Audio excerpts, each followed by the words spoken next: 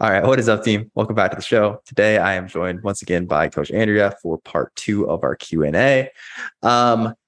With us kind of chatting about our weeks last time, Andrea, let's go ahead and just kind of get into the questions once again. So, first one I have for you is zone 2 versus LISS for recovery / cardio days.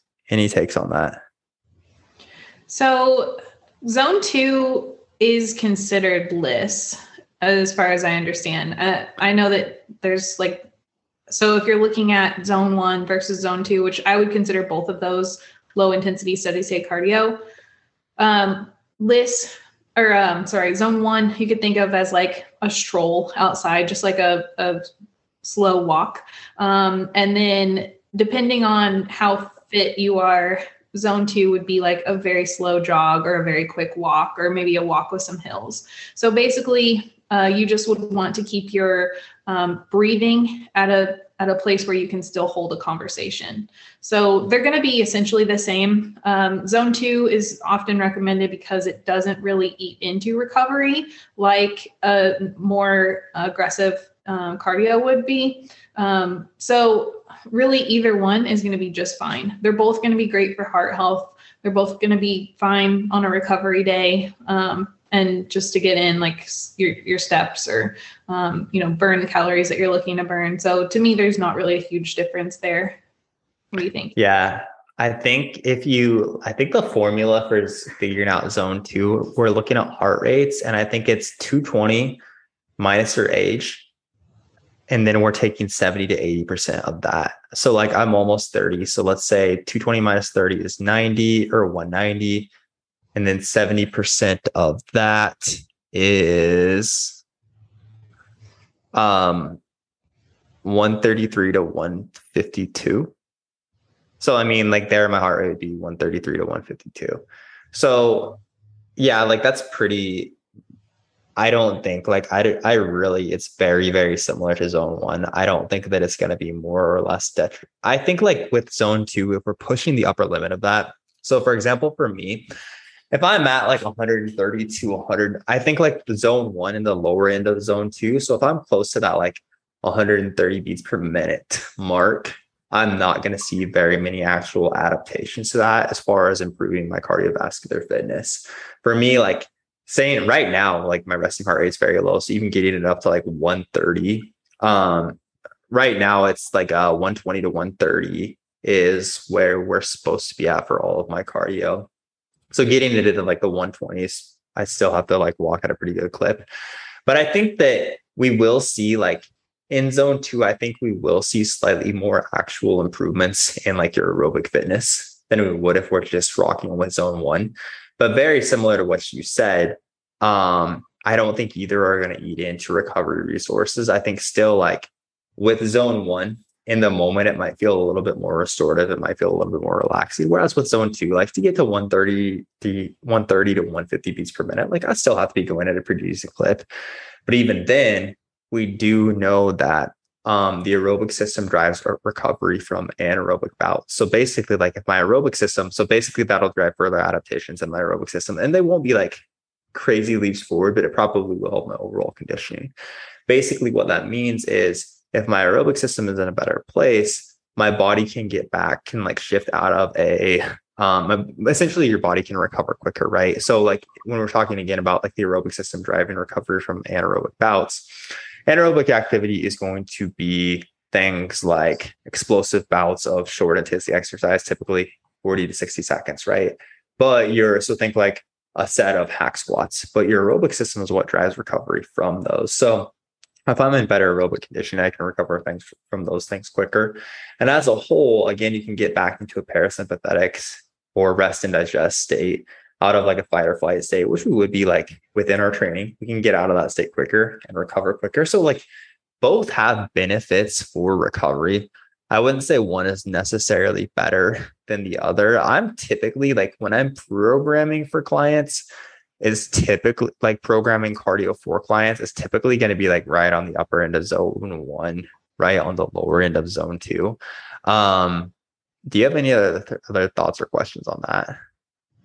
No, I think the important thing is that if you're focused on just getting in a little bit of activity, but you want it to enhance recovery versus add to what you need to recover from, just don't go to like a spin class or something really intense like that you have to also recover from. Keep it a little bit slower in that zone 1 or 2 place, and you're just fine.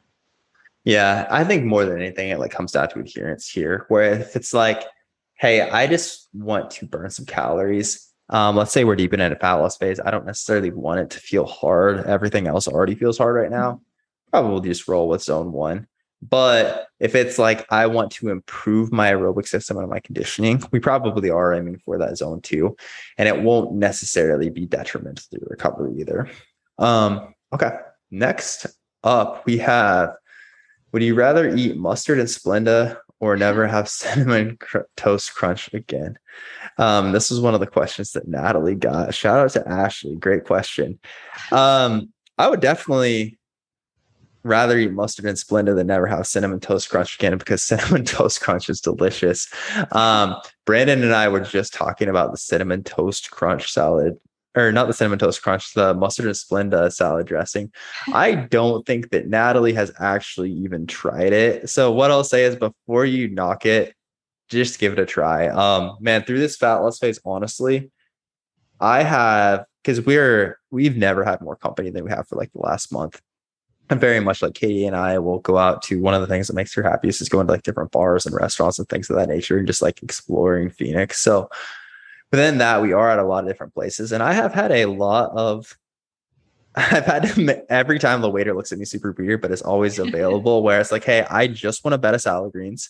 I want chicken, just grilled chicken, not cooked in any oil or any butter, and then some mustard on the side and throw some red onions on there. I've done that so many times, and it's not great, but with where we're at in the fat loss phase, again, not a ton of room for error. It gets the job done. But I would definitely rather eat mustard and Splenda occasionally than never have cinnamon toast crunch again. Do you have anything to add to that? I have never tried honey mustard, so I don't even know if I like honey mustard. So I know I like regular mustard, so just having that on a salad sounds gross. But I might need to try honey mustard, and then I would know if it's something I would give a shot. I'm a big honey mustard fan. With giving up the mustard and also never having cinnamon toast crunch. All right. Let's move on from that one. Thank you for the great question, Ashley. Is it true that the higher your intake of protein, the better your hunger and cravings are controlled? You want me to take that one for us? Yeah, take it away. Protein. If we're looking at the 3 macronutrients, protein is going to be the most satiating. So if you're looking at, let's say, 100 calories of chicken versus 100 calories of sweet potato versus 100 calories of olive oil, that 100 calories of chicken is going to fill you up the best versus the other 2. So if you have a high protein diet, especially as calories get low, that's going to help keep you a little bit more full versus a lower protein diet.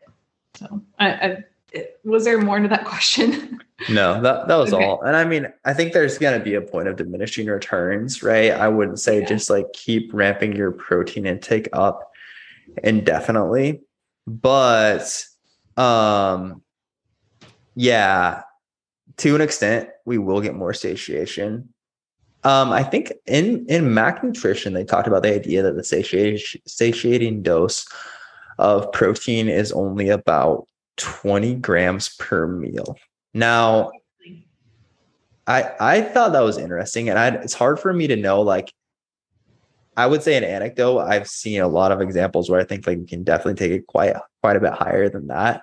But I do think like just us looking at like, to an extent, if our calories are low enough, if our body fat is low enough, even if we're eating a tremendous amount of protein and we're still going to be hungry, we're probably still going to have some cravings. So that's largely also going to depend on like the depth of your diet relative to, again, like how deep into a deficit are you, and also how lean you are. But protein is definitely like one of the most helpful. Like if we look at the satiety index of foods, we have like the most filling foods. We have basically like a plain baked potato. And then we have a bunch of protein sources when we're looking at like the foods that are going to be the most satiating. So it's definitely a good idea to make a large emphasis in your diet. And then we talked a ton about the benefits of protein outside of just like a fat loss perspective or a satiety perspective. But yeah, it'll definitely help quite a bit in that regard. Anything else out there? No, I think that's it. Okay. Can you further elaborate the difference from creatine HCl and creatine monohydrate? I actually don't know the difference between monohydrate and HCl. I do know it's kind of been like all the designer creatines have somewhat been debunked as far as they're not actually any more beneficial than just creatine monohydrate. So that's I think now the price of creatine with COVID has gone up a lot actually. Yeah. Creatine is a lot more expensive than monohydrate is a lot more expensive than it used to be. But I mean, there's a ton of different like designer creatines. And the reality is from like all the research we have, they never end up. I haven't dug too deep into HCl versus monohydrate. I know I've like dug into a comparison of the two. And really, we're not going to get any additional benefits out of like HCl but all the other variations outside of monohydrate are going to be more expensive. So I would say just roll with monohydrate. Do you have any additional insight into that? Not really. I was trying to remember how long ago it was that I worked at GNC. That seemed to be like when all of those were popping up, like creatine, crealkaline and stuff like that, where they said that it would like not make you hold water weight and things like that. But it's like, okay, creatine, that's part of its benefit. It holds water weight inside the muscle cell. So that's actually a good thing. But yeah, all of this, I haven't really dug into it because all of the studies are done on monohydrate, or a huge majority of the studies are done on monohydrate. That's shown to be effective. It's the cheapest variation, so there's not really any reason to use a different one. Yeah. Okay. So looking into this now, it looks like HCl is supposedly supposed to absorb a little bit faster.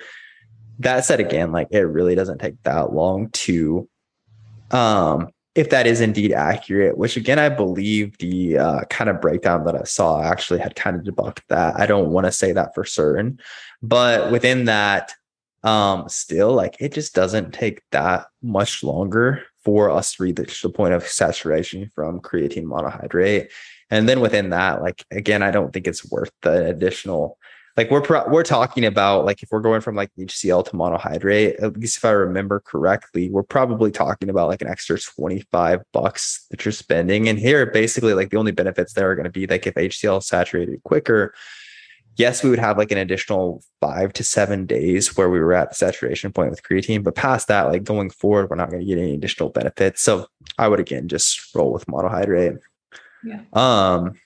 Okay. Final question we have.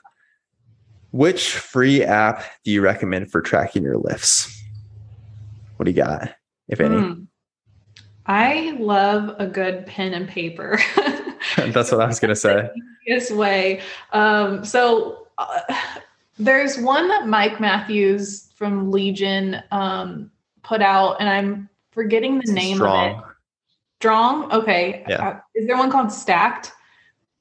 Heard of something else. There might be actually. So, honestly, I don't have a great insight into this. I used his for a short time whenever it very first came out. I'm sure it's evolved since then. But for me, it is so much easier to just write it down on a piece of paper. So I get a notebook. Each page has 1 day of training on it.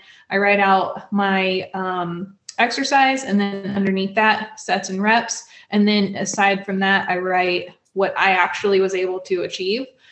So if it's like 8 to 12 and I got 12, then I'll make a little note of like the weight that I used and go up next time because I'm at the top end of the rep range, and I can make notes on how it felt and all of that.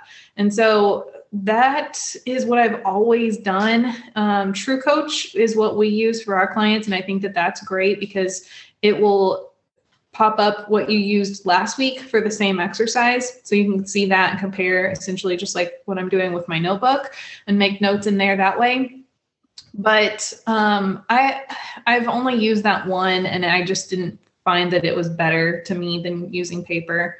Have you used any? Yeah, I mean, of course, True Coach is my favorite as well. I was going to say the same thing. I love how easy it is to just click the exercise history button, and you can see not just last week, but like your entire history with the movement. Yeah. I think that's something that's very valuable to be able to look at to really dictate like, are we or are we making progress? Outside of that, I do like just a pen and paper. Or else Google Sheets is something that I've used very consistently as well. It's like basically doing the exact same thing that you did with pen and paper. But I'll say like outside of those two, I haven't used any other apps. True Coach, unfortunately, as you said, isn't a free app. But I would honestly just go with like I would build your program in Google Sheets if you want to like have it on your phone. And I do think there, even then, like seeing your exercise history week to week, like the weights lifted is a little bit easier when you're like referring back 2 weeks, 3 weeks, 4 weeks than it is with pen and paper. But yeah, I would probably just rock with one of those two options. So whenever I do it, I write down my sets and reps and weight and everything. And then just to the side of that, write it again. And so then I'm just expanding it out to the side. So I can do like 8 weeks that way. So it's easy to refer back instead of having to flip pages back. Okay. Yeah, I always just did. That makes way more sense actually now that I think about it. That's a much better approach to how I go about it. So I learned something today as well. But anything else to add to that? No. Okay, cool. Well, that is all the questions we have for this time, team. As always, we appreciate all the good questions, and we will catch you guys next week.